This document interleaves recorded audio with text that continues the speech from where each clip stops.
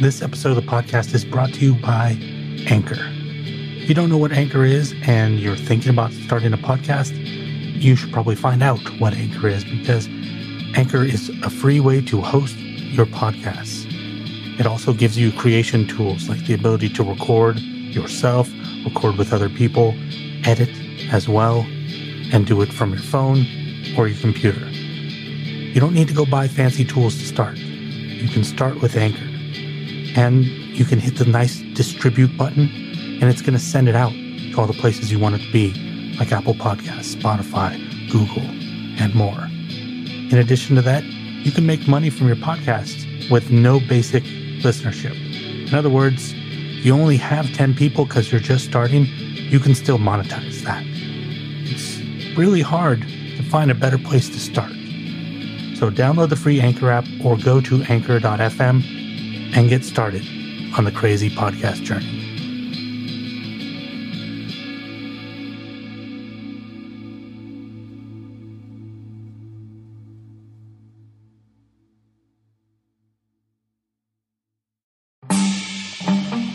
This is Random Badassery.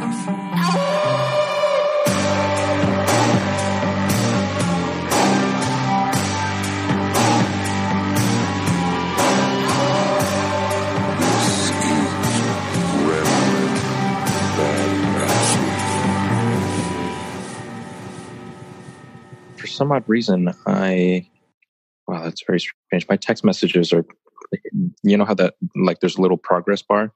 So it sits there for a while and doesn't move. That's weird. So I get the sense that like my text messages are not getting to people very quickly here. Welcome to the technology of tomorrow. Technology of 2012. I wish they had invented a silent fan, because it's not even that hot today, and I know I'm going to melt while we're recording this, and I can't even imagine what it's going to be like when we get into the actual real summer. Have you seen the Dyson blades? Is it silent? I mean, it's like $500, but yeah, it's absolutely silent. It's crazy.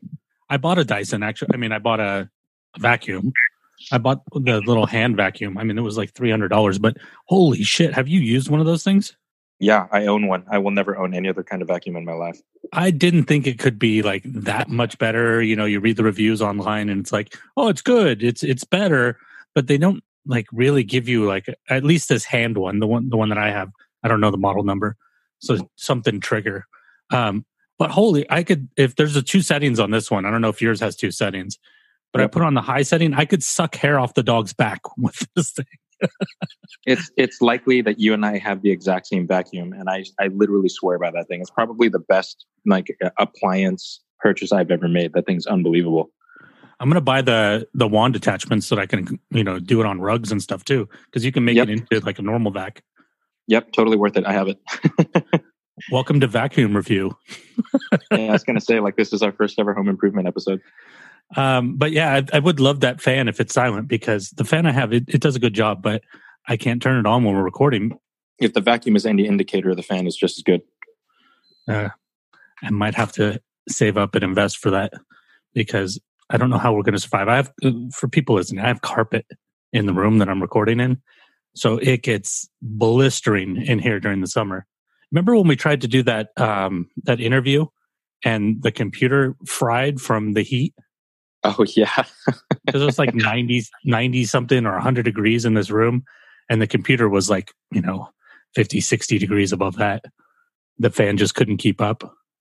I remember there were days where, because I had to have, I was trying to record off Wi-Fi with the speaker set up for a while. And I remember being in the room on certain summer days where my room was the only room where I could get silence. And man, it's like 110 degrees in there.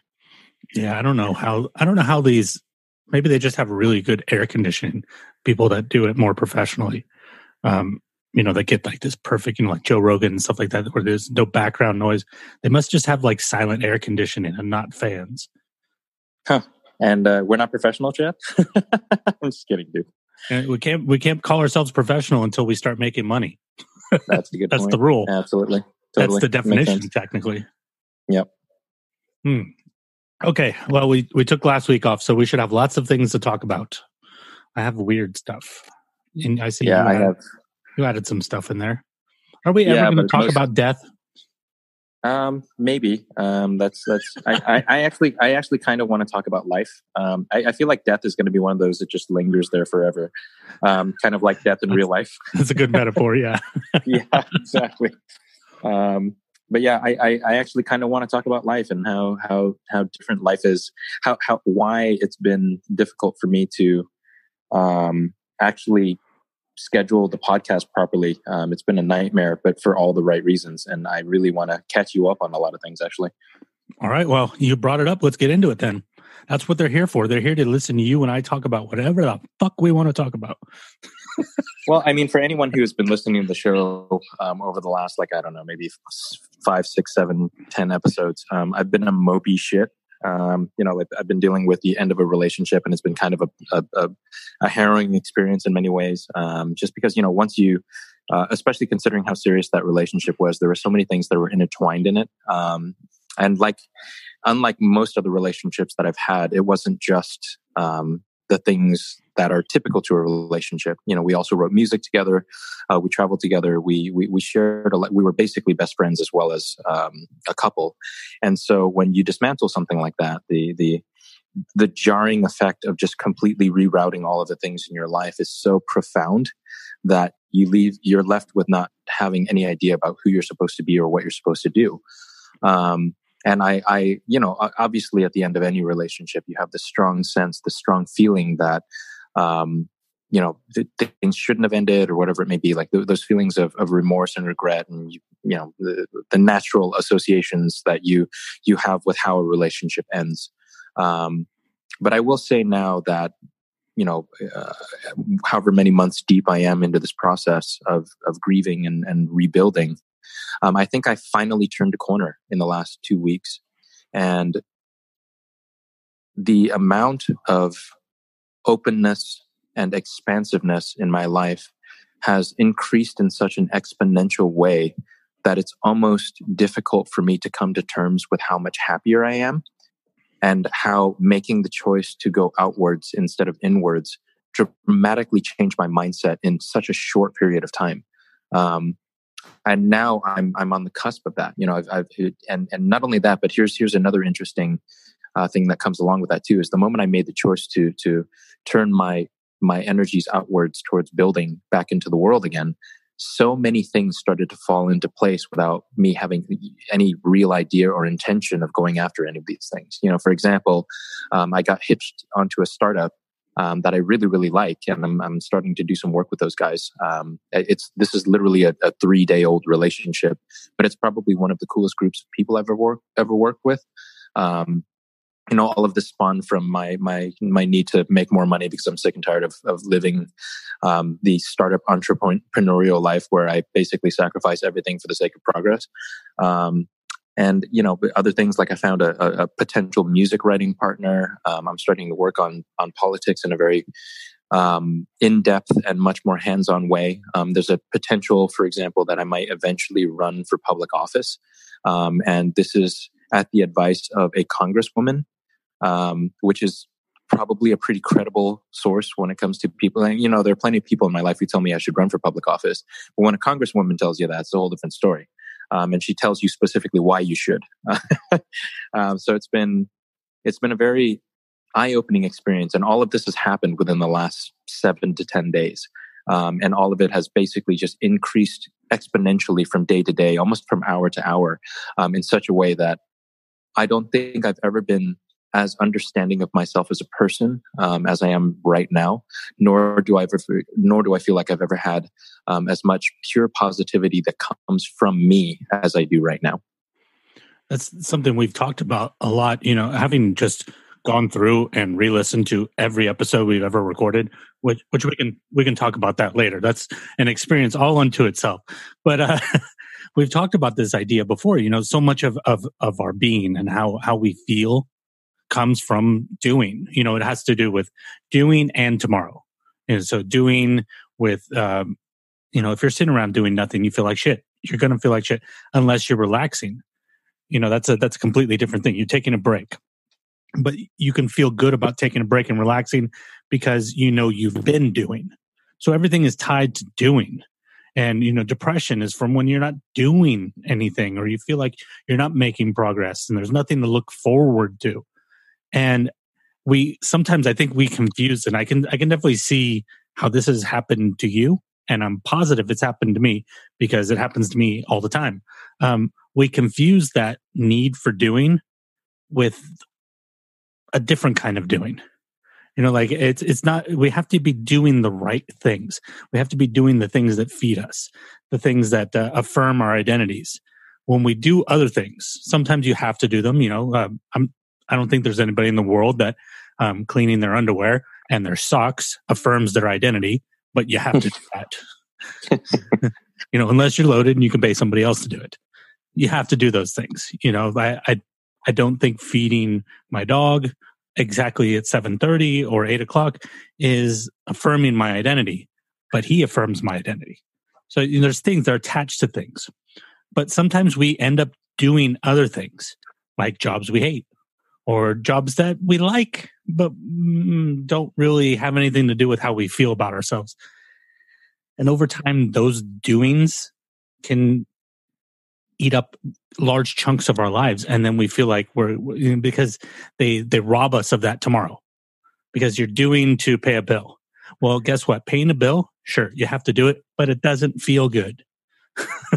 It doesn't make you think about tomorrow. Unless you're one of those amazing people that can pay off a bill and go, now I have financial freedom. Okay. Completely different mindset. But I can totally see that. I can see how you were doing a lot of stuff before, but I don't know that you were doing anything that actually fulfilled you, that fed lamb. You were just kind of doing things. It's funny you say there's a concept here that I think is really important to hammer home that you mentioned before, the whole doing thing, which is have to versus want to. And I think that's a really important concept to really drive home, because I think for me, that one of the very important things that I've kind of transitioned myself into in the last couple of weeks is the things I have to do. And the things I have to do now are much more positive and interesting. For example, I have to listen to at least one new song a day. I have to play piano at least 20 minutes a day. I have to read at least 10 pages of something a day. And those are things that are non-negotiable. Those are things that regardless of what my day ends up looking like, I don't care if it's 4 a.m, I have to do those things. And the choice to do those things on a consistent basis has made me so much happier in the process of discovery and creation that I can't imagine what my life would look like now if I didn't have those things. Yeah, it's a different kind of food, right? It's not the food that nourishes your body, but it's the food that nourishes your spirit. To Sure. get woo with it. There really isn't another way to say that. There's an essence of each of us. You will use whatever word you want to use, spirit, identity, if you want to get really mechanical about it. But there's something that is us, that's purely us, a sense of being. And it's not something that can be quantified because it changes and grows and moves. But there are things that feed that. And when we don't have enough of those things, life sucks. It really does. And, I've been guilty of focusing on that too much in the past to where that becomes oppressive. And we've done that a few times where I've talked about, I'm going to do this every day and this every day and this every day and this every day. And then that process becomes overwhelming for me too. But I think finding a nice balance, you're working your way back into it, finding 3 things. That's perfect. That's a good introductory. And who knows, maybe that's all you need, Sure. As far as like a daily habit. I don't mean with your life, but. Well, I think that there's a bigger part of that too is being able to reevaluate that all the time. I think part of the reason why I do those 3 things, it's not just the action of those things in particular that make it so that I can find some semblance of peace or happiness. It's the consistency of those things. It's the consistency of the task. And I think that for a long time, especially as I was dealing with the emotional turmoil of the end of the relationship, I think there was a lot of meandering. There was a lot of lostness. And that lack of direction really made it so that I felt pretty unhappy all the time. I mean, you're right. There's definitely an aspect of who I am where I just don't stop because I want to keep my I want to keep myself in action as much as humanly possible. So, I mean, the last couple of months in particular, I tried to stay as busy as possible, without realizing that none of the things that I was doing were really making me all that happy. And it took having to make a choice. I basically took one full day of my life to kind of find that center again, to take a step back. I drove up to the beach and I basically stared at the ocean for like 5-6 hours, and just contemplated. I won't say I meditated because I'm not particularly good at that, nor do I really understand how meditation truly works. But I will say that I spent that entire day contemplating my life. What it was that I really wanted to do, and more importantly, what it was that I wanted to be and how I wanted to affect the world. And I think in the process of doing that, I was able to come up with certain disciplinary things in my own life that forced me into a specific mindset that then weirdly, unintentionally, I didn't even intend on opening myself up to the world. That was never a conscious thought. But in doing that, I really opened up to the world. I opened up to possibility. I opened up to, for example, something as simple as seeing myself in another relationship. Like I couldn't even picture that a month ago, but just, picturing myself as the entrepreneur that I know I can be, or as the person in the political world that I know I can be. And in opening up myself just to those ideas, I found them very fast. And beyond just me finding them, it actually wasn't even me that found them. Other people saw it in me and pushed me through them. And in some cases, they were people that I didn't know a week ago. And that's I'm not a believe in energy in the universe kind of guy. Like I've never been that woo or anything like that. But holy crap, man! If you are a certain way, you happen to attract a certain type of person or a group of people, and there is no clearer example of that I've ever experienced in my life than right now. Well, so many things I have to say about that. First of all, do you remember when we talked about close your eyes, look around the room, and before you close your eyes, look around, find everything green in the room. Now close your eyes. How many things were green? Remember them all. How many things were red? And then you can't remember anything red, right? You can only remember the green things. And when you open your eyes, you look around, you're like, holy shit, there's a lot of red things. What you look for is what you're going to find, right? Where your focus is, that's what comes, that's what you're going to find. If I'm in the forest and I'm looking for birds, I'm going to find birds if there are birds. And it's the same thing with, it doesn't have to be like this, spirit energy, the secret kind of shit. It's just simply, if you're looking for good shit, you're going to find good shit. You're looking for good people, you're going to find good people. If you're looking for places that you're needed, you're going to find places that you're needed. And that was weirdly profound, by the way. If you look for good shit, you'll find good shit. But it's and another thing I wanted to say too, it's really interesting that the delineation between contemplation and meditation. I think a lot of people confuse the two. Contemplation and meditation, they're kind of similar, but meditation it's training your brain where to look. Don't look at that, look over here. Don't look at that, look over here. And that's literally, it's just a repeated process of when your mind wanders, bringing it back to your breath. Saying, don't look left, look right. Don't look left, look right. So it's exercise. It's doing reps. It's, curling, it's curling the bar, and it's doing push-ups, and it's doing pull-ups.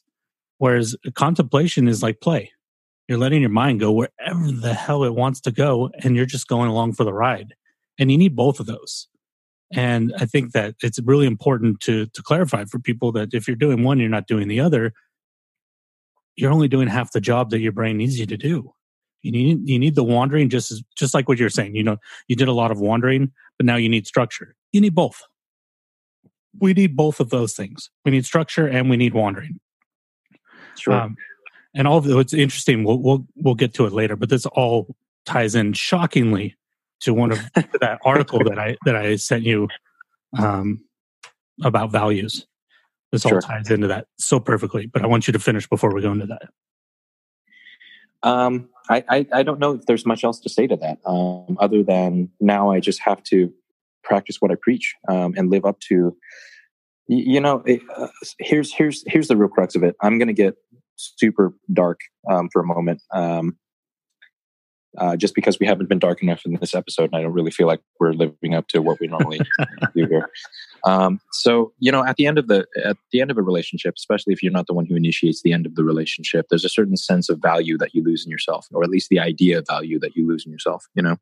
Don't get me wrong. I don't ever feel like I've been susceptible to that in the same way that most people have been, just because I'm a relatively confident guy. I know what I'm capable of as a person, but the end of this one really did that to me. I lost my inherent sense of value to a level that I've never actually consciously felt before. In a way, it wasn't just the end of the relationship; it was the end of me as the person I knew. And there was a real difficulty for me to find a grounding point that made a lot of sense. For me to find answers that sat well with who I wanted to be post relationship. In a weird kind of way, my core sense of value got completely destroyed. One of the most important things I've learned through this process, one of my difficulties obviously was how much I had to reassess my own value as a person. And this is not to say that I've always been a person who hasn't really lacked much in the way of confidence, but this one really shook me to the core, and it made me ask a lot of questions of myself that were questions that I hadn't asked in a really long time. And in the process of doing so, I realized how important it was that you continually do that as a person. And for people, it's different. For some people, it's a once every 6 months or once a year or once every 5 years kind of thing. But I definitely feel like you have to do that. And I realized that a lot of who I thought I was based on a perception of myself that was 10 years old. And in the process of having to reevaluate myself within the scope of the ending of the relationship, I had to ask myself some really difficult questions. And not only did I do that, but I had to allow myself, and here's the most important part, and I recommend everybody does this at some point, you have to find people in your life that you trust, whose opinions you value, and who can be emotionally and intellectually objective about you, and ask them those questions. Ask them the value questions. What do you like best about me? What do you not like about me? Who am I to you? And what do you see when in the context of me in the world? Your questions can vary, obviously, but those are the important questions to me. And I had the opportunity to do that with some really important people in my life. And the answers that I got greatly shaped my perception of what I'm capable of as a person. How I value myself and how I value those relationships. So I highly recommend that everybody at some point in their lives re-ask that question. If things become squirrely in your brain, or if you become depressed or unsure about who you might be as a person, the best thing you can do is to be vulnerable and ask the questions. It's interesting. That's something we've talked about before, interviewing people in your life and asking them questions like that. How do I show up? How do I show up for you in your life? What do you see as my strengths? What do you see as my weaknesses? It's brutal. It's like you said, you have to find the right people, but it can be, you got to be in the right mindset for it. Absolutely. Yeah. You got to be ready for it. Definitely. But also what comes up is, you said, you weren't being the person you thought you were being, that you hadn't changed, that type of feeling. And that goes back to something that I said in the last episode you and I recorded together. That question that's so important to me right now is, what patterns am I repeating? Because if you're repeating patterns, they could be healthy patterns. That's a good thing. You should know that. But if they're not, if they're non-progressive patterns, or if they're negative patterns, you also need to know those, because those are things that prevent you from growing. For example, I think I told a story before about my sister, how she used to always be late for everything, just completely more than 5 minutes. And sometimes she'd be hour and a half late for things, everything. And it was a pattern that was repeating in her life that she had never paid attention to.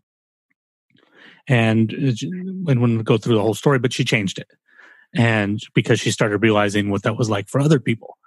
And when you start looking at those patterns, you see the kind of so the article that I've referenced a few times as we were talking about some of the stuff is called, my browser's needs to come back up since the computer closed. It's called, of course, had to have my favorite word in it, Who the Fuck Am I? The Ultimate Guide to Personal Values. It's written by a guy named Mark Manson. I can't remember the name of the book he wrote right now. but anyways, he talks about a lot of the things that you're talking about. He talks about so values. One of the I guess I have to give the basic structure before I could go off on other things I was going to say. But there's 5 steps to reevaluating or changing, and the first is a value of yours has to fail. Something has to fall apart because most of us aren't smart enough to notice before something breaks. The second step is that we recognize that something has failed, because sometimes things fail and we don't recognize it. And usually one of 2 ways that we avoid recognizing it is we either say the world sucks or I suck. So we have to recognize that a value has failed. And then we have to question that value. Step 3 is question that value and think of a new one. Think of a new value. And then 4 would be to live the value. And of course, 5 would be to reap the benefits of that value. Now, the reason that I'm bringing this up right now is because one of the things he talks about when he's talking about values failing is relationships and how you end up questioning who you are because your value changed. This value has failed, right? So I placed value in this relationship. I placed value on who I was in the context of this relationship. And now that's gone. So that value doesn't exist. So it has failed. So whatever place that it took in your life, it leaves a vacuum. So then you're forced to contemplate and to think about things. I'm trying to read a note right here. I write down notes and then I write them in sloppy handwriting. It's not the best strategy. One of the things that people do when a value fails is they do exactly what you said. They go somewhere and everybody's heard this phrase, so you can put this into quotation marks. We go to find ourselves, but we're not actually going to find ourselves. What we're going to find is what we value. What are our values? So we have to take time away. We step away. And when we step away, we can look and we can see, okay, what really matters? Because, like we've been saying here, you end up doing things that don't matter. It's just part of life. We live on assumptions, like I do this every day. I do this every day. Well, why do you do that every day? Oh, shit. You know what? That's not important to me anymore.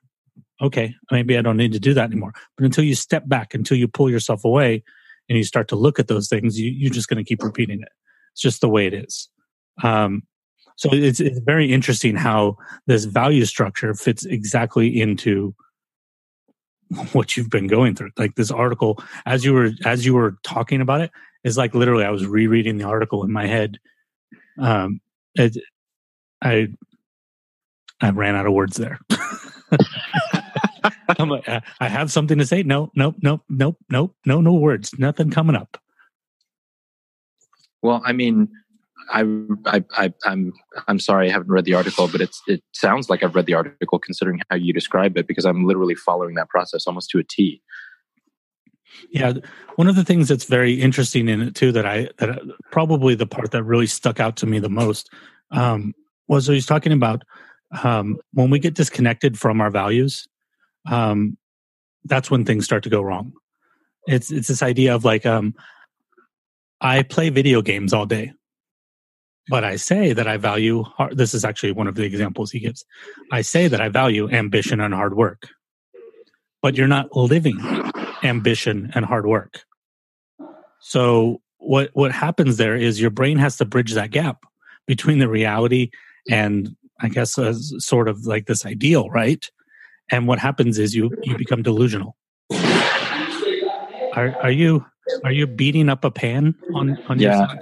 I'm really sorry. I'm in a conference room right now, and all of a sudden, everyone just started to go through the room. Hold on, let me solve this problem. I'm like, it sounds like catering. Yeah, I don't know what's happening in here. Okay, we're back. Sorry about that.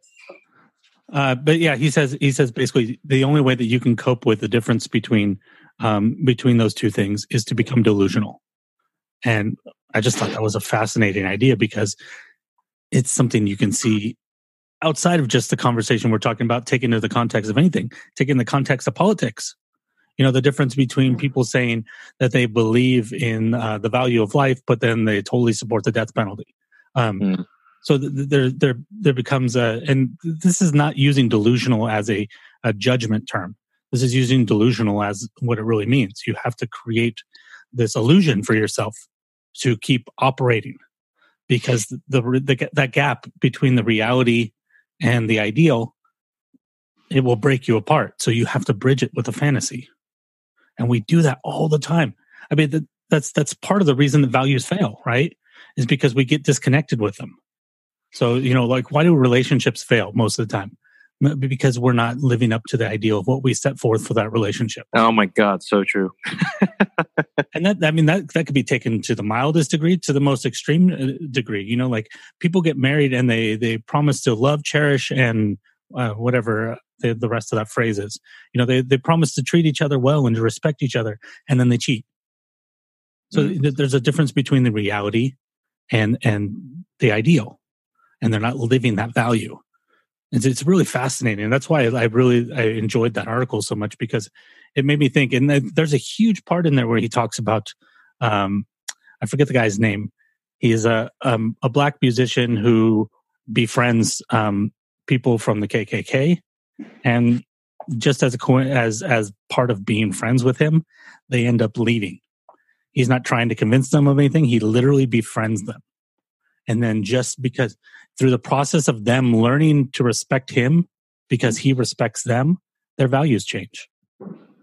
And because their values change, eventually they have to bridge. They either have to become delusional or they have to bridge that gap. I believe isn't there a book about that? There's a book about it and a documentary about it. But in the article, which of course will be linked in the show notes, there's a short video about 10 minutes. It's a TED talk that he gave. It's a great story, but it almost, I would say, don't watch the video and read an article at the same time, because it's kind of like me saying, giving you a long metaphor of something or a long, speech about something, and in the middle of it, making you read Lord of the Rings. Oh, geez. You know what I mean? Like it's such a different direction in the middle, and such a grandiose direction, and such an important direction. It's like two things that shouldn't necessarily be attached. Anyways, so that's values. Value. I'm assuming what yours was fighting for focus in the midst of rebuilding a life. Is that the one you just covered? That's literally exactly it. Yeah. I'm marking it off. Yeah, I mean, there's a bit more to that too, in the sense that, like, I think the focus itself is kind of an interesting question, because I mean, something you touched upon earlier before your computer exploded was the idea of me just doing things for the sake of doing them. And don't get me wrong, I actually think that activity really helped me. I stayed busy enough that I couldn't just sit around and mope like a piece of crap. But I feel like the delusional thing is definitely something that people have. It's like the word manipulation, for example. It's a loaded word that usually has a negative connotation, but it doesn't have to. It's a simple verb that has a very simple meaning, and it doesn't necessarily have to be a negative association. And I think in this particular case, the idea of being delusional, for example, for me meant that I had to convince myself of some superficial things, like, I'm an attractive man with attractive qualities that might be desired by the opposite sex. That's something that you lose faith in when you have the end of a relationship that kind of smacks you right in the face. And so I had to convince myself of those things until I believed them. I had to act like those things were true until they became true. And that applies also to my things when it comes to politics or business or whatever it may be. I mean, I know I'm qualified to a certain extent, and I know what I'm capable of.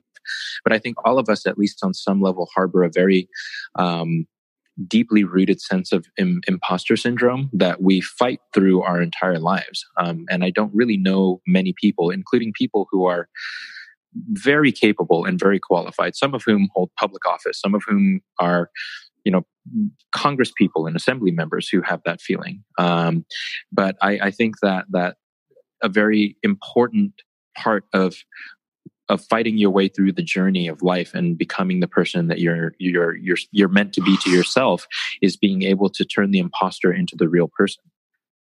Yeah, it's the thing that everybody loves to say: "Fake it till you make it." But sometimes that doesn't work. Let's be honest here.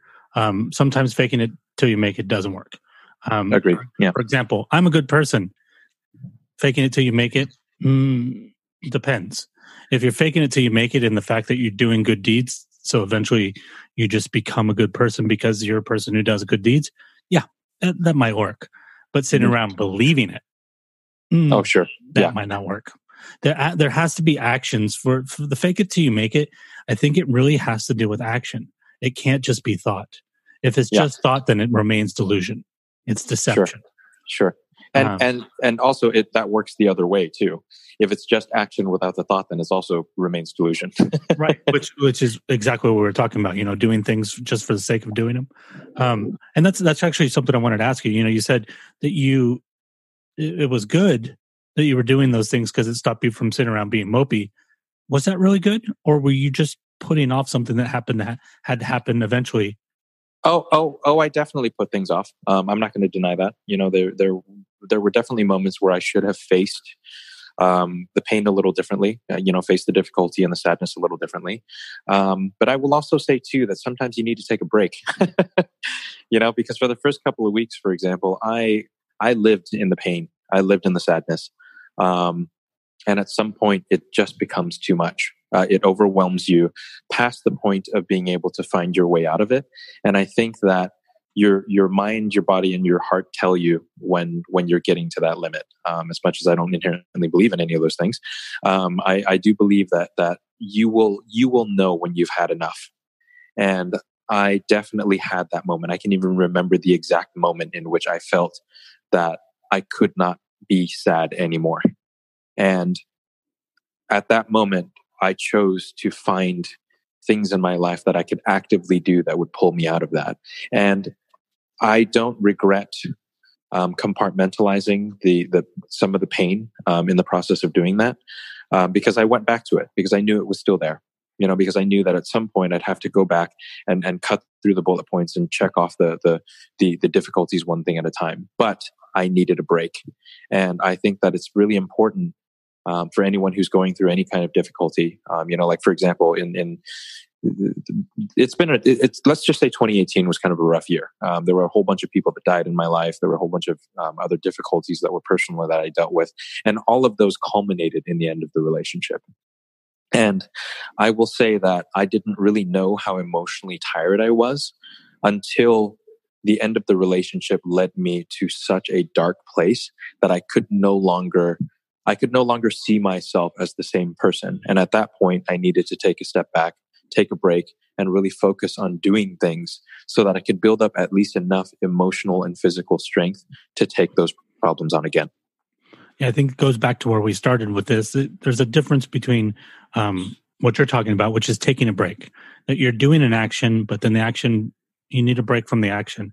And what a lot of people do when they end up in situations similar to yours, they never actually do any of those things. So they just do the action part, the avoiding part. So it's never actually doing any positive because they're not breaking from anything, right? They're hiding from it.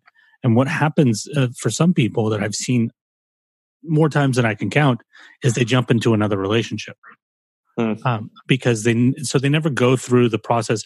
When anything fails, it's going back to this value thing. When any time a value fails, you have to reevaluate. That's why the word value is in reevaluate. You have to revalue.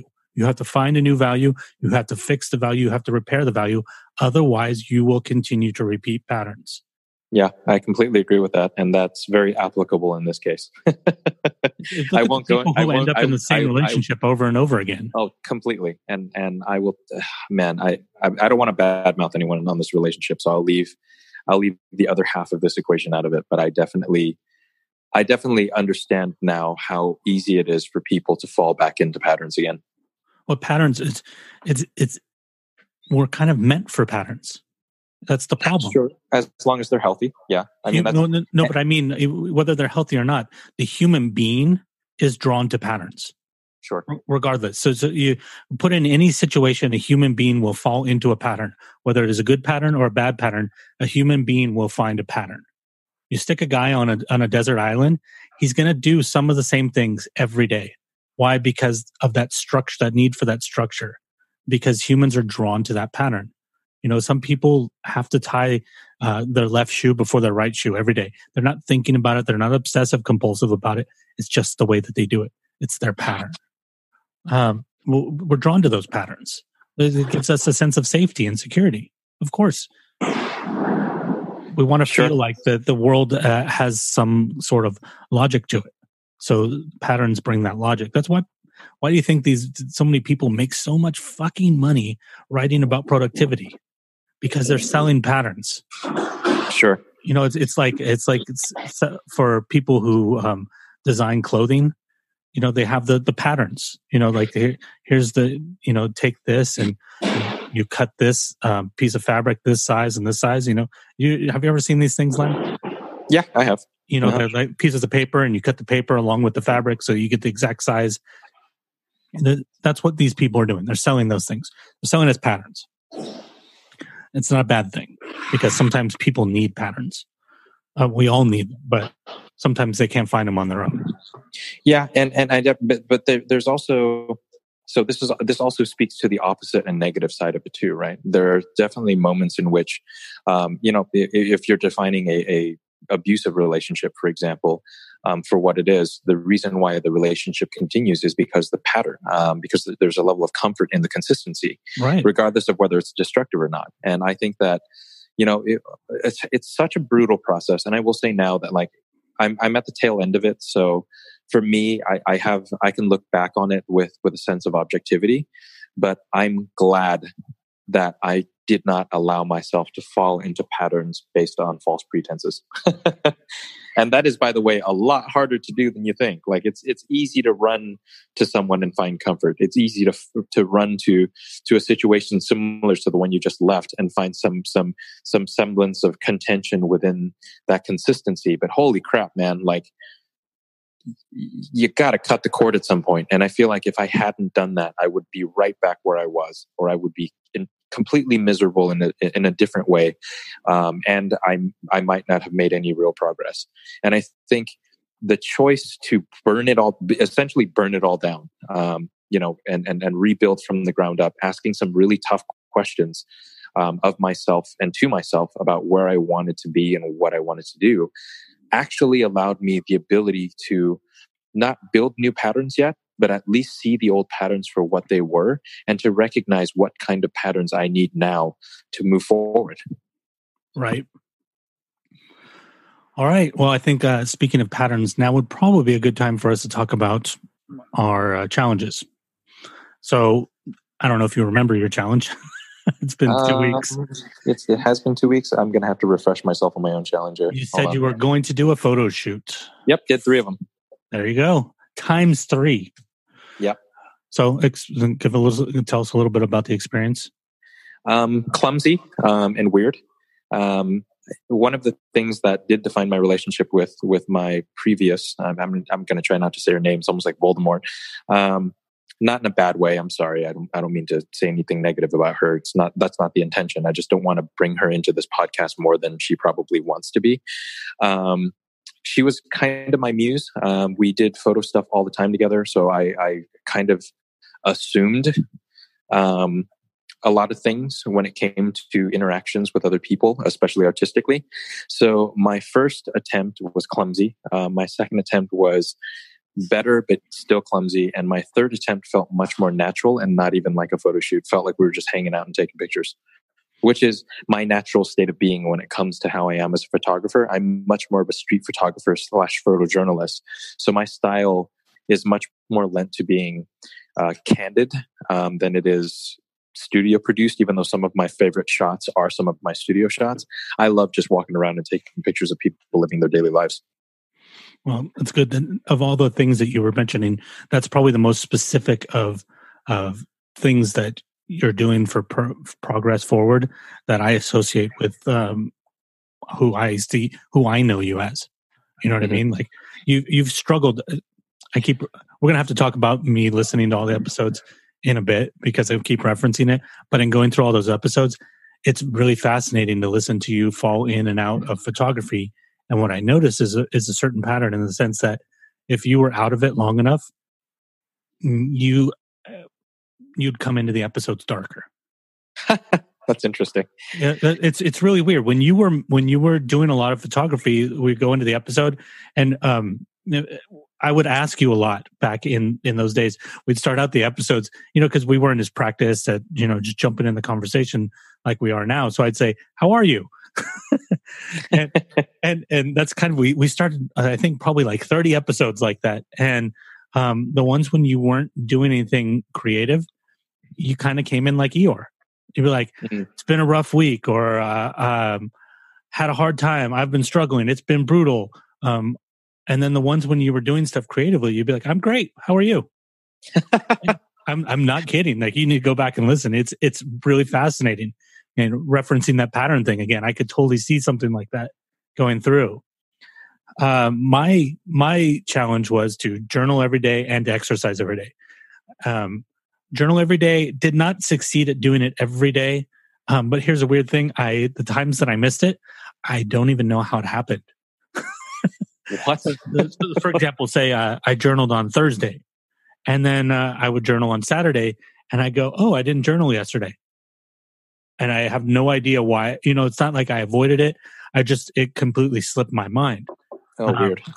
But what's cool is I'm not every day, but I am at the point where I'm going back at least every other day. So I'm getting back into that pattern, and it's feeling very good. Exercise I've been far less successful with. And that's not necessarily a laziness thing, which I will not. Sorry, I had to burp at least once. I'll give myself a little bit of chiding in the sense that there is some laziness in it. But without going into extreme detail, the boxing thing's in the garage. It's super hot in the garage, and I have the dog, and there's rat poison. So I've kind of been, there's supposed to be rat poison, but I didn't put it there. I hate rat poison. But anyways, so I kind of have trouble getting out there to do it without him. So what I'm going to do is I'm going to move the boxing thing in the backyard, so then he can exercise while I'm exercising. I think that makes a difference. All right. Oxen free check, Lamb. I'm going to say no. Not a chance. I'm wondering when it actually happens. I need like a sound effect for like one of those fanfares, like I feel like, considering what the sound design looks like for Oxenfree, you should pull a sound from Oxenfree. Oh yeah, I don't think they would mind. They're an independent developer. Totally, I think they'd be totally happy about it. Night School is the name of the developer. Why do I remember that? Because that game's so cool that I want to play the next game they make, which is, by the way, about going to hell. Wow, magic. Yeah. Oh, speaking of which, by the way, I've been diving back into Neil Gaiman again, and I read Death again. Oh, interesting. Yeah. Because I just listened to you talk about that. So I guess I should. So before I reference it 5,000 other times, we have 100, and this will be episode 106, which is extraordinary. By the way, Lamb, you're on 71 of those. I moved our podcasting host, to Fireside, which is who we used to be with before. Long story. We don't need to go into that. The reason I moved us to Fireside is because I wanted some things for you guys. And in order to do them on the website, it would have taken me months to go through and code all this stuff and to set all this stuff up. Fireside, the stuff is built in. What are those things? You can go into the Fireside site, which is randombadassery.fireside.fm. It's linked on our website, of course. Big button that says listen on it. You can go in and you can click the guest page, and it'll show you every guest that's been on the show. And when you click on their name, it takes you to a page for them where there will be their links, and it'll tell you every episode that they've been in. Awesome. All I have to do is put their name in and put their links in and tell them what episode it was on, and then it does all that for me. So you guys have that available to you. You can go and listen. You can go and click on me or Lamb. Say you don't like me as much as you like Lamb, then maybe you're only here to listen to Lamb. You can go in and just listen to the 71 episodes with Lamb on them. Totally cool with me. I don't care.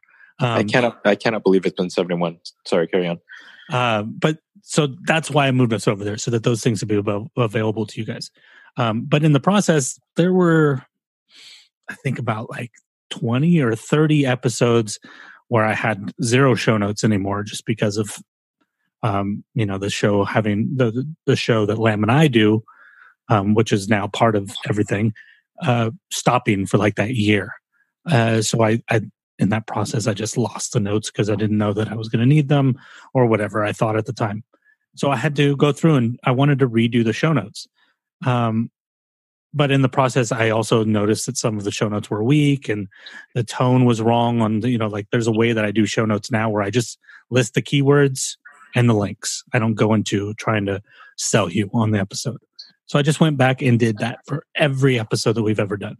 And in the process, I will say, the shortest episode was about 15 minutes long. The longest episode was 2.5 hours long. Most of them veer towards 1.5 hours. That's the the first like 50 that you and I did together. We're all 1.5 hours long. So do the math on that. That's close to 300 hours of me listening to myself. Jeez. That's a weird experience. You actually start to disassociate. you start to forget that it's you that's talking. Yeah, weird experience. Anyways, you guys should go check that out. That's all that I was going to say about it. I just wanted to explain why I kept referencing watching all of the episodes. Let's let's have a little bit of fun right now. Let's talk about the rise of Skywalker. Hold on before you do that. It's about to get really loud in here. Let me move to a different room. Give me 2 seconds. Please hold. Please hold. Oh my god. This shared meeting space, man. Should I do the Apple hold music where it's like dun dun dun dun dun?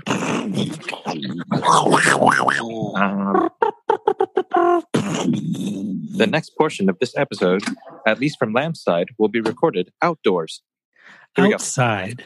Mobile recording. That's why you got to get that out of the microphone and be way easier than the snowball. Yeah. Oh, dude, this is so annoying. You have no idea. I'm like lugging around this giant apparatus. It's horrifying. The only thing that's really positive I'll say about that snowball is that kickstand or that tripod is dope. Yeah, it is pretty dope, actually. Although I'll take a picture of what my apparatus looks like now and send it to you after we're done. I attach these feet that can grapple. Oh, Jesus. Yeah, so now I can suspend it from things like the ceiling and various other parts of the universe. Okay, so Rise of Skywalker. Did you watch the trailer? Yes, I did. Okay, cool trailer. I don't think that everybody's talking about the fucking trailer. I don't think there's a lot to talk about the trailer. The reason I put it in there, this is not going to long conversation, but the name, right? The name. Mm-hmm. When you see that name, spoilers? I'm going to say spoilers. If you haven't seen the last Star Wars movie, you should probably skip ahead 5 or 10 minutes because spoilers. And they're going to begin right now. Luke Skywalker's dead. Yeah. Well, there we go. So Rise of the Skywalker. Rise of Skywalker. So what's that mean to you? Well, there are a couple of things I feel about the trailer. First of all, the last 2 movies were plot-wise and canon-wise just total garbage. I didn't hate them as movies. They just didn't feel at all like Star Wars movies. And I blame Kathleen Kennedy and Ryan Johnson, I think is his name. I don't remember. But they definitely had very clear intentions of not serving the fans and not following canon, which I don't think is always necessary in order to maintain the integrity of a franchise. But I think in the case of Star Wars, I think the lore in the canon is so deep that you do a disservice to the story itself by not giving some respect to that moving forward. That being said, I think the reason why JJ was brought back into the fold for the production process and the directorial duties on this one was and the writing duties actually on top of that, was because he does pay homage to those things and because he does respect the franchise for what it is. And he's going to bring it back to where I personally believe it should have been going the whole time. So the Rise of Skywalker as a trailer, as an idea, represents to me the returning to form. And the redefining of a narrative back to a canon that we all know and love, but done in a way that still allows it to be bigger and more modern and different than its predecessor. I'm basing this on JJ's versions of all the Star Trek movies. He definitely paid homage to what came before, but he definitely also made it his own. Why do you think he chose to put Skywalker in it when technically? Because I don't think it's about Luke. Right. And that's kind of, I have a theory. I wanted to see if you have a theory. I have a few theories. And I think that we're all wrong. I'm pretty sure mine's right because it's very J.J. Abrams. Okay. All right. If you're I want to hear yours though, if you want. How do I put this? I think that Kylo. I think that we're on a redemption. I think we're on a redemption tour for Kylo. So you think he's the Skywalker? I believe he is. Yeah. Okay. Here's my theory. I don't think that's what we're seeing. I think, well, maybe actually, it doesn't play into my theory at all. I think he's unimportant. I think this is all about Rey. I think that J.J. Abrams likes to repeat things. He liked the first movie. He repeated A New Hope almost identically. The plot is almost identical. The second movie, even though he didn't have as much to do with it, he still set the course of the trilogy, and it kind of repeats the second movie. You know, young Jedi has to go train with old Jedi on isolated place. Old Jedi dies at the end. Same fucking story. So I think we're going to see the same thing as we saw in the third movie. What did we see in the third movie? Oh my God, you're my sister? She's Skywalker. And everybody thinks that she's Luke's daughter, but I don't think she is. I think she's Han and Leia's daughter. And I think that's why she has a connection with Rilo Ken, or whatever the hell his name is. Kylo Ren. Yeah. I think that's why they have the connection. They're twins. Oh, interesting. And they got separated just like Luke and Leia did, because he loves that repetitiveness. And that's why it's Rise of the Skywalker, because she's the Skywalker that's rising. And she is the future of all Jedi. They made, but Ryan. I mean, the two movies previous though made it such a point to point out that she was not related to. Yeah, but they didn't do anything with Leia's daughter. That's true. Interesting. She's definitely not Luke's daughter.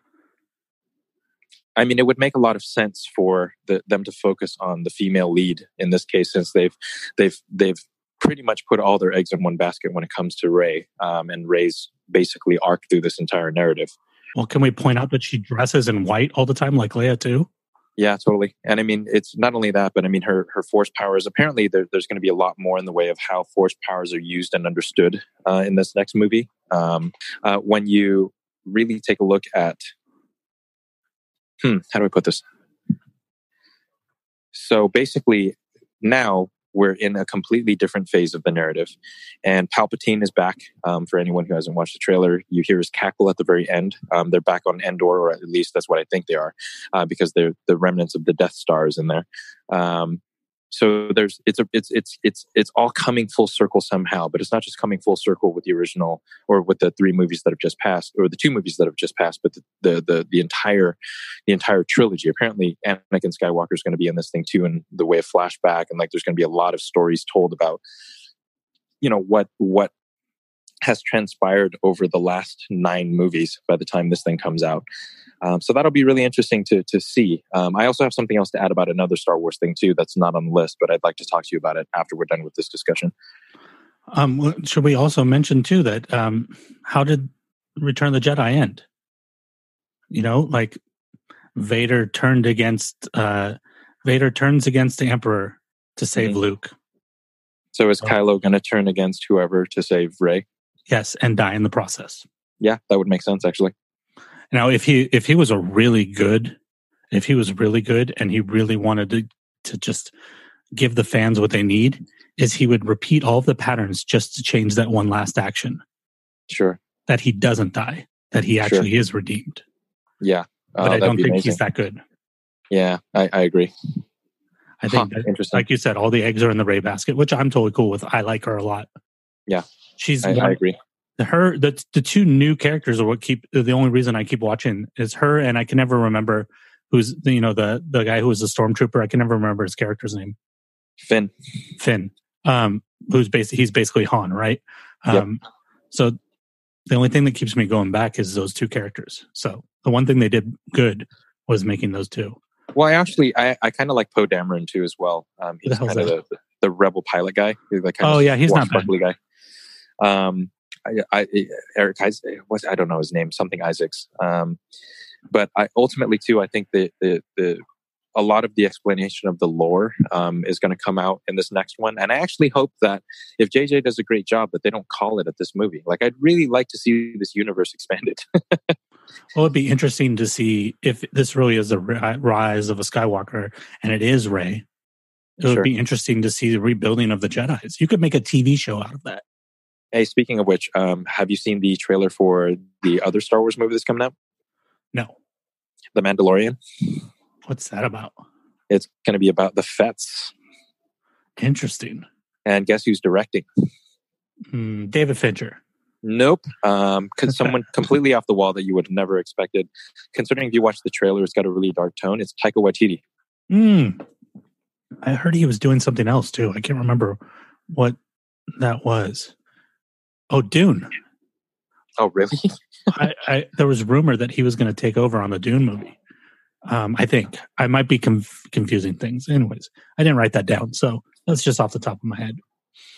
Do you have the list in front of you? I know you're outside.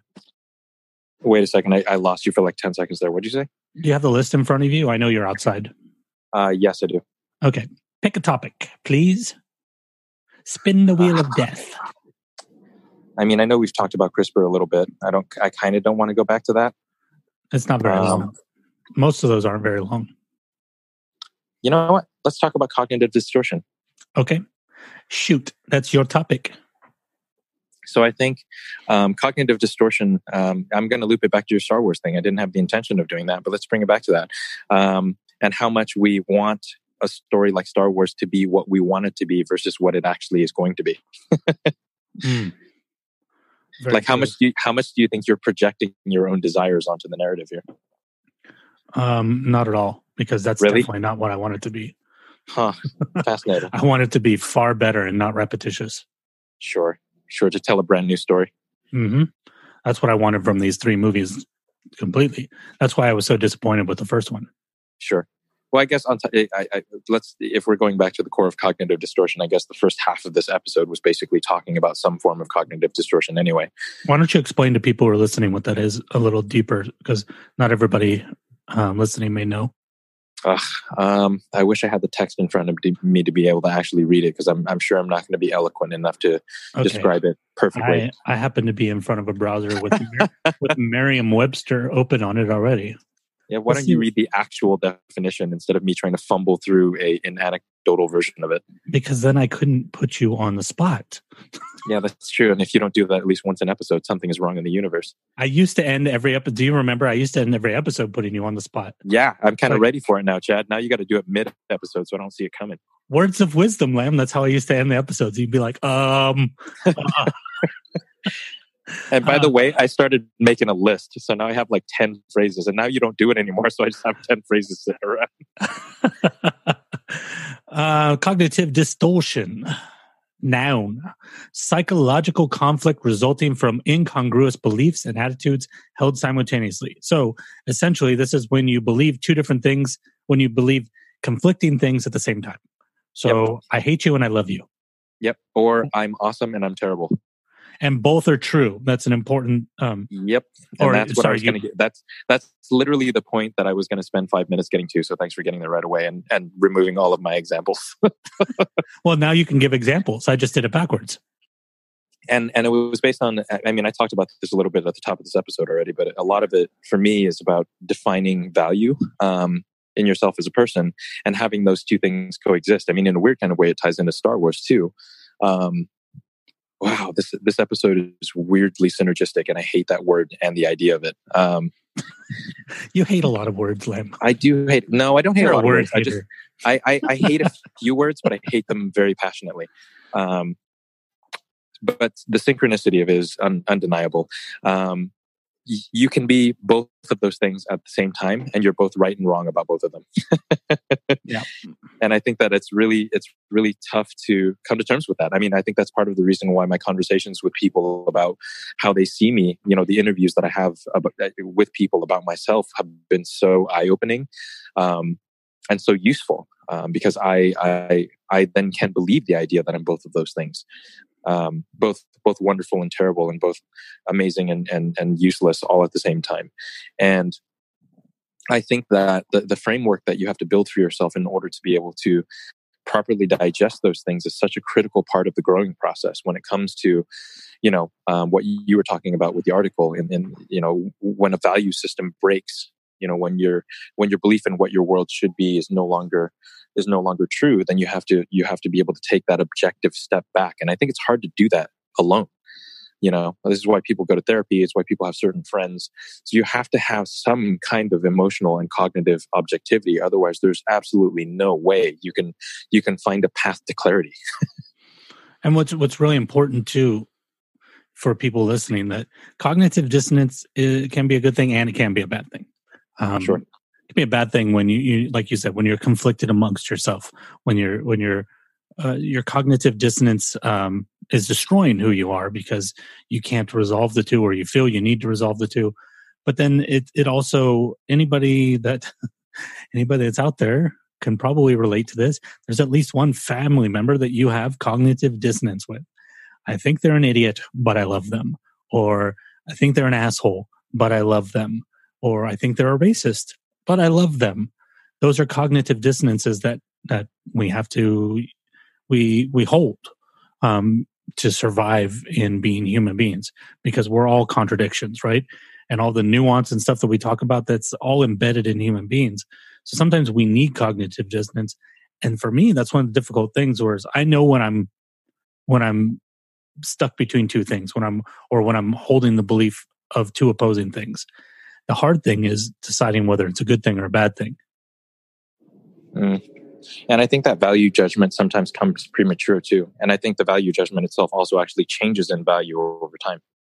Right. Like I think sometimes something that you're doing is both good for you and bad for you, or good for you or bad for you in relation to when you're doing them. Right. Or to the extent with which you're doing them, or, like running. Running's really good for you, except if you run too much. Water's really good for you, unless you drink too much of it. The middle road is always the safest road, right? That's the adage, or not the safest road, but it is the truest road. Oh, by the way, while I'm looking at this, because I just flipped over this window, I just want to say hello to everybody in Albania. Which sounds weird to everybody that's not in Albania listening, but the people in Albania know what we're talking about, because I signed it when I signed us up for this new, or when I moved us back to Fireside, they have us connected to this thing called Chartable. And Chartable is really cool because Chartable, it tracks, all of the statistics that we get already, but then it also shows what charts we're on in throughout the world in iTunes. And I think Spotify, if Spotify ever, we get more than 5 people listening on Spotify, I'll be surprised. But we're number 216 in Albania. So in the arts, not in all of it. So that's kind of cool. That's weirdly specific. Yeah, 216, that means we went up one spot from when I told you yesterday. We were 217 yesterday. Slowly but surely, Chad. One heart at a time, my friend. Hey, people in Albania, can you review us? Give us stars and stuff. Everybody else too. Why wouldn't I just ask everybody else? Just the people in Albania. Just Albania. Please do that right now. Everybody. We had a lot of listeners in Kazakhstan too, by the way. Really? Kazakhstan? Did I say it wrong? I thought it was Kazakhstan. I think it's Kazakhstan. Well, we said both, so we're safe. Yeah, one of us is right. Or we're both wrong, and then they're all pissed off and we lost them all. Yeah, which goes back to cognitive distortion again. We're both right and we're both wrong at the same time. I think you're right, because there's one, I'm adding one A that's not in there. Gotcha. That second K doesn't have an A after it. I never actually say this during episodes, but I really, really like this episode. You do say that during episodes. Do I really? You've said it like 4 times in the last 10 episodes. Son of a bitch. That just means you're having fun.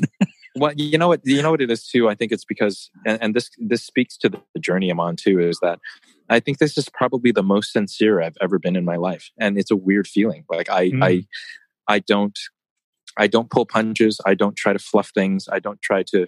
So I'm not a fluffer. I was going to make the joke if you didn't. I knew I was trying to beat you to it. but I feel like this is the first real time I've been able to be this honest about myself and the world that I live in my entire life. And it, coincides with me turning 40. So I don't think that's coincidental.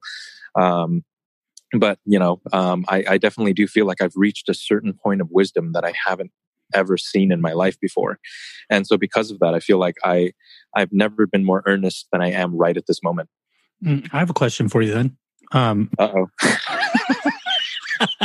I'm just curious. You son of a bitch. Okay. Why do the way you think asked that was amazing? You have a tendency sometimes, in going back to older episodes, I could give you examples of, this is not a big thing.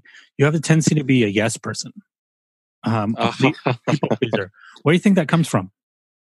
I don't know, but you're not the first person to have that conversation with me in the last 24 hours. My example would be, I would say, have you read this blah, blah, blah, blah, blah? And you would say yes, but then we would talk and it'd be obvious that you didn't read it. And I was like, oh, he just felt uncomfortable to say no. And because I was putting you on the spot, right? And I think that's a people pleaser thing. And absolutely. Did you grow up with where you had to be a people pleaser, or you just learned it on your own, you think? I definitely think I grew up that way. I think it's because I was the oldest cousin in my family. So I always kind of had to be the guy that had the answers. And so, for the better portion of my younger years, probably through most of my teenage years, actually, I had to be the confident, just the head of the pack in that sense. And so, I couldn't show weakness, or at least I didn't think I could. I mean, obviously that's a false impression of what I should be, based on something that I probably crafted for myself. I created that reality and then I lived in it. And I definitely feel like I got called out on that earlier this week, because for the first time in a friendship that I had, I said something really honest in a moment in which I could have pleased that person. And they told me that was the most humanizing, or not the most humanizing, but that was the most honest reaction I'd ever given them to something. And it was really refreshing, and that I should probably be that more often. Right. Well, some of the, going back to the value thing and the misery and all that stuff, some of that has got to come from that. It's got to feel kind of over time. It's got to be feel trying.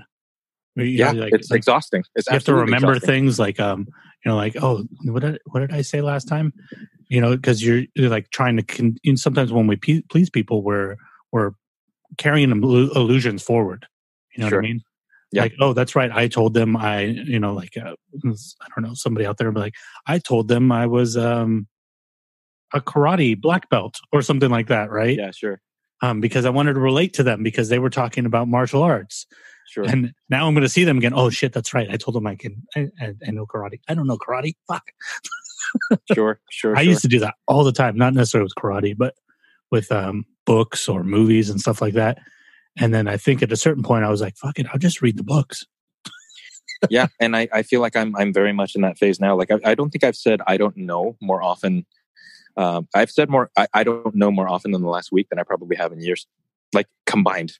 And it's a very liberating feeling. Not only that, but I mean, with the people I'm talking about, like the friends that I'm talking about, two things happen, right? There's an openness that now comes from them because they want to teach you. Everybody wants to teach everybody something else, or everybody wants to teach everybody something, especially the people you care about. You want to contribute to their lives in a meaningful way. And when you're always the people pleaser, it's hard to contribute to a pleaser's life because you don't know what the hell they need. Right, because they're covering everything up. Absolutely. It's like never wanting to ask for help because you think that's a burden, right? Well, you got to my second point too, which is one of the other part of the conversation that I had with the same exact person, Celeste. Hi, is not being able to ask for help. I'm really bad at it, and I know that I'm bad at it. And this particular situation with where I am in my life, I didn't have a choice. I had to have help. I could not do this alone. And those two revelations and those two sets of actions or realizations about what I needed to do to change to become the version of myself I needed to be have completely changed my entire life. And it's happened in such a short period of time. It doesn't take much once you knock those pillars out, God, they're tough though, man. I've been fighting them for 20 years. Oh yeah. Well, it's because we've talked about this so many times before. When things become tied to identity, it's hard to knock them out. He talks about it in there too.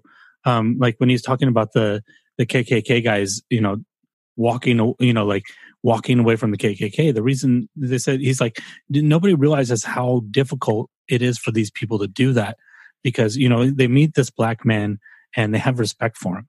And so they have to create this delusion in their head to separate, this ideology that they believe and then how they actually feel about this man who doesn't fit into their ideology, right? Well, when they've actually do walk away, they're not just walking away from that pillar, they're walking away from their whole identity. Because if you're someone who's in the KKK, you're probably married to someone who believes those same things. Your brother-in-law probably believes those same things. Your father, your mother, your best friends, everyone in your life, the people you talk to at work probably share some of those sympathies. So you're literally walking away from all of that. You're walking away from a full identity. It's just a very powerful thing, but it's a really powerful explanation of that, of knocking those pillars out. Why do we resist it? Because we don't know what we are without them. Oh yeah. I mean, it's funny. I didn't mention that in the earlier discussion we had about, refinding myself, but that's such a big part of it. I had no idea. Accepting these things about myself left me with such a weird vacuous space that had absolutely zero structure to it at all. I had no idea who I was without being a people pleaser. I had no idea what being vulnerable and asking for help really looked like. I didn't know how to do that. I've never done that. Or at least in the most honest way I can put it, I never fully committed to doing those things. Right. I've tried in small spurts here and there to be, less of a people pleaser or more open to people giving me help. But one of the primary things that failed me in my previous relationship was not asking for help when I needed it. So I went years and years and years compartmentalizing pain and not dealing with any of it until it one day just became who I was. The pain became me. Who I was in the relationship was tough to love. And I'm accepting who that is now. And those two things, by the way, work hand in hand. So if you're one, you're probably the other. In the sense that if you are a people pleaser, then you're doing that because you're trying to not let people close, and not letting people close makes it so that it's impossible for you to get vulnerable enough to even conceive of needing help, much less asking for it. Right. And the other way that comes across for the other person too is that you don't trust them. Yeah, totally. 100%. Well, because I literally we're really good at hiding things, and we're not. No, we're not at all. And even people know. And even if we think we're good at hiding them, even if the other people don't realize consciously that you need the help, they definitely subconsciously do, especially if they know you well or they care about you. Yeah, it's difficult. It's a difficult situation. It's brutal, man. Once that pillar knocks out, though, it changes very quickly. Chad, let me tell you. I mean, it's liberating, and it's liberating to the point of almost bringing me to tears now. Well, you change yourself. It's so freeing in its openness. I realize now how few people actually knew me. How few people who cared about me actually understood what I wanted or what I really truly cared about.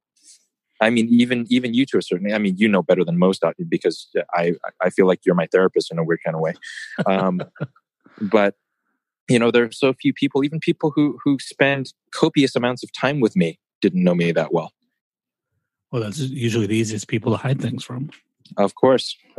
Well, it is and it isn't. They all knew. They just didn't say anything to me until I asked them.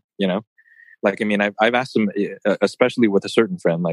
I've asked the questions one at a time, days apart, just because I know that her answer will be really honest and kind of brutal.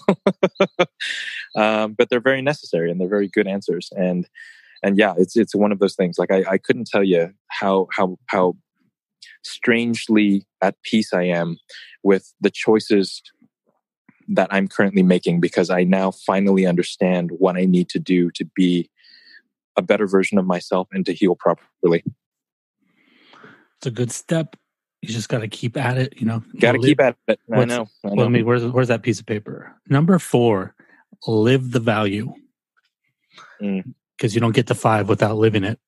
Yep. That's a good thing to keep in mind.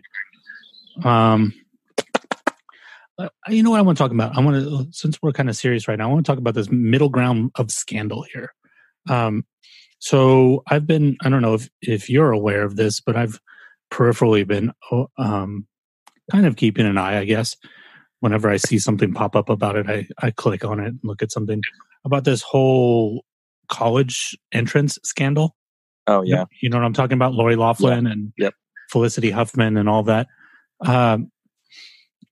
What I find interesting about this, and now, first of all, what they did is wrong. Period. It's just not people, paying money for people who don't know, they're paying money to get their kids into schools that they didn't get into. To be fair, it's not like they're getting F students into Stanford. They were just a couple points below where they should have been, but still, they didn't make it. They didn't pass the line. The reason that sucks is because the people who could have been there wouldn't get in there, right? So that sucks. Somebody who's worked hard and got the actual grades gets gypped. But that's not really what I want to talk about. The reason I bring that up is I find it really interesting and intellectually interesting the way that currently we deal with scandal. It's like whenever there's even the slightest chance of scandal, everybody throws their hands up and runs away. And it's really sad because I think you're seeing a lot of there's no loyalty anymore. And it's bothering me. It's really bothering me. And I'm not making any judgments. Anybody's name that I talk about in here that's been part of a scandal. I'm not saying whether what they did I'm not trying to say what they did wasn't bad. And I'm also not saying that it is bad because most of the time I have no idea, right? I wasn't part of it. All we know is we get filtered through the lens of the media. I have no idea. But for example, let's go. I think where one of the first times I saw it conflicted before it became what it is the Louis C.K. thing, right? Sarah Silverman went on television on her show. She had a show at the time, and she basically it was a very conflicted thing. If I can find video of it, I'll put it in the show notes. Where she's basically saying that the actions that he was accused of doing, that he's said he's basically said now that he did do those things. They were disgusting to her, like they were wrong. But at the same time, she cared about him as a human being. So she felt really conflicted because everybody wanted her to condemn him, because the whole comedy world had already kind of condemned him, right? Sure. And they wanted her to condemn him too, because otherwise it looked like she was supporting him, saying that, those are lies or whatever, whatever you want to see as support. But she was conflicted because the actions and the person are two different things. And yes, she didn't think those actions are right, but she knew him in a different way. And she liked him as a person. And I think that was a very honest thing for her to do. But I don't think you can get away with that anymore. And that's really sad to me because now you have to basically, you have either jump in with everybody else and throw the person under the bus or be thrown under the bus with that person. Sure. There's no middle ground on scandal anymore. And, I'm not, what Harvey Weinstein did is just awful, disgusting. But I do find it weird that there wasn't at least one person who's like, yeah, that sucks, but he's my friend. Maybe he's just that bad of a human being. I don't know. And maybe it did happen. I'm just throwing that out there. But what I think about is like the Roseanne situation and how quickly everybody on that cast threw her under the bus. And I'm going to be honest, I think they're all full of shit. I think they're all full of shit because they threw her under the bus. They're going to say, they throw her under the bus when she says that. But then, just months before or a year before, they were begging her to do this show because of how they felt about her and they cared about her and they wanted to do a show with her again. And, I don't know Roseanne Barr. I'm not defending her as a person. I'm talking about humanity here. And so if you respect somebody enough, especially in the case of Sarah Gilbert, who was a producer and one of the writers of the first season or of the season of the reboot or the return of Roseanne, if you want this person, want it back in your life, that you're going to open the door that wide and you're going to produce a show that has her name on it and then throw her under the bus that quickly? Like, where's the respect there? Like, what do you really think about that person? You know, well, do you think there's at a point there's something to be said for someone doing something so egregious that you don't stand behind them? well, I would think, yeah, there's something. I don't think that case is that case. I would think that, you know, like if, you know, you chopped off 20 people's heads. Yeah, that's pretty egregious. And I could see somebody not backing you. But let's be honest, though. Love and real respect and real affection, even something that awful, you'd probably still stick by them to some degree. Look at like people like Jeffrey Dahmer. You think his parents abandoned him? No, of course not. Yeah, they didn't. They're his parents. They're disgusted by this reality and what he did, and they don't support the awful things, but that's still their son. And, you know, like, I think that, like, it bothers me that we don't have integrity anymore, in the sense that we think that we have to, you know, like, these actions, these things are so important, which they are, but they're so important that we can throw people away. And that bothers me, because I don't think, you know, if we're so concerned with respect, you know, like if we talk about the Harvey Weinstein case, what is the heart of what he did wrong? Is he did not respect these women, and he abused them because he didn't respect them, right? He used them as objects and things to manipulate. But if that's the principle that we're defending is respect, then how come we aren't showing respect? You know what I mean? It's like what I said earlier about that life, you know, like, I believe in the sanctity of life, but I believe in the death penalty. What? Yeah, true. Like, how could that's a cognitive dissonance there. And it just bothers me. And the reason I bring up the Lori Loughlin thing is I feel like, yeah, what she did, it's bad. It's not a good thing to do. Mm-hmm. But it's not murder. It's not, you know, Bill Cosby. You know, it's not systematically raping women over decades. It's paying off a school. And that the fact that, you know, like the Hallmark Channel, which is considered to be one of the best places to work for, because they treat the people who work with them with so much respect, and it's like a real family environment. They threw her under the bus so fast it's not even funny. And she was on a show on that channel, and they like the next day they had her removed from all of the posters for that show. Like literally, like the next day. Like they didn't even wait to see if it was true or not. And that bothers me. And it's not like, once again, I'm not saying we need to defend what these people do, because we shouldn't. What they do is wrong. But they're human beings, and we don't have respect for human beings anymore. I have a tough one with this one, because I feel like I fundamentally agree with you. But I also understand, like in the Roseanne case, for example, right? How much considering her history and considering how much and then try explaining to a dog, like, I'm not mad at you. I'm mad at this little pixelated person on this screen right. Say hi. Yeah. That was him licking the microphone. Oh, geez. I was wondering what the hell that was. I was actually going to guess that was what was happening. That sounded very licky. Licky. Sounded very licky. Yes, I think we need to make this a regular thing. I agree. Yeah, this was very cathartic in a weird kind of way. Yeah. Yeah, it feels like coming home.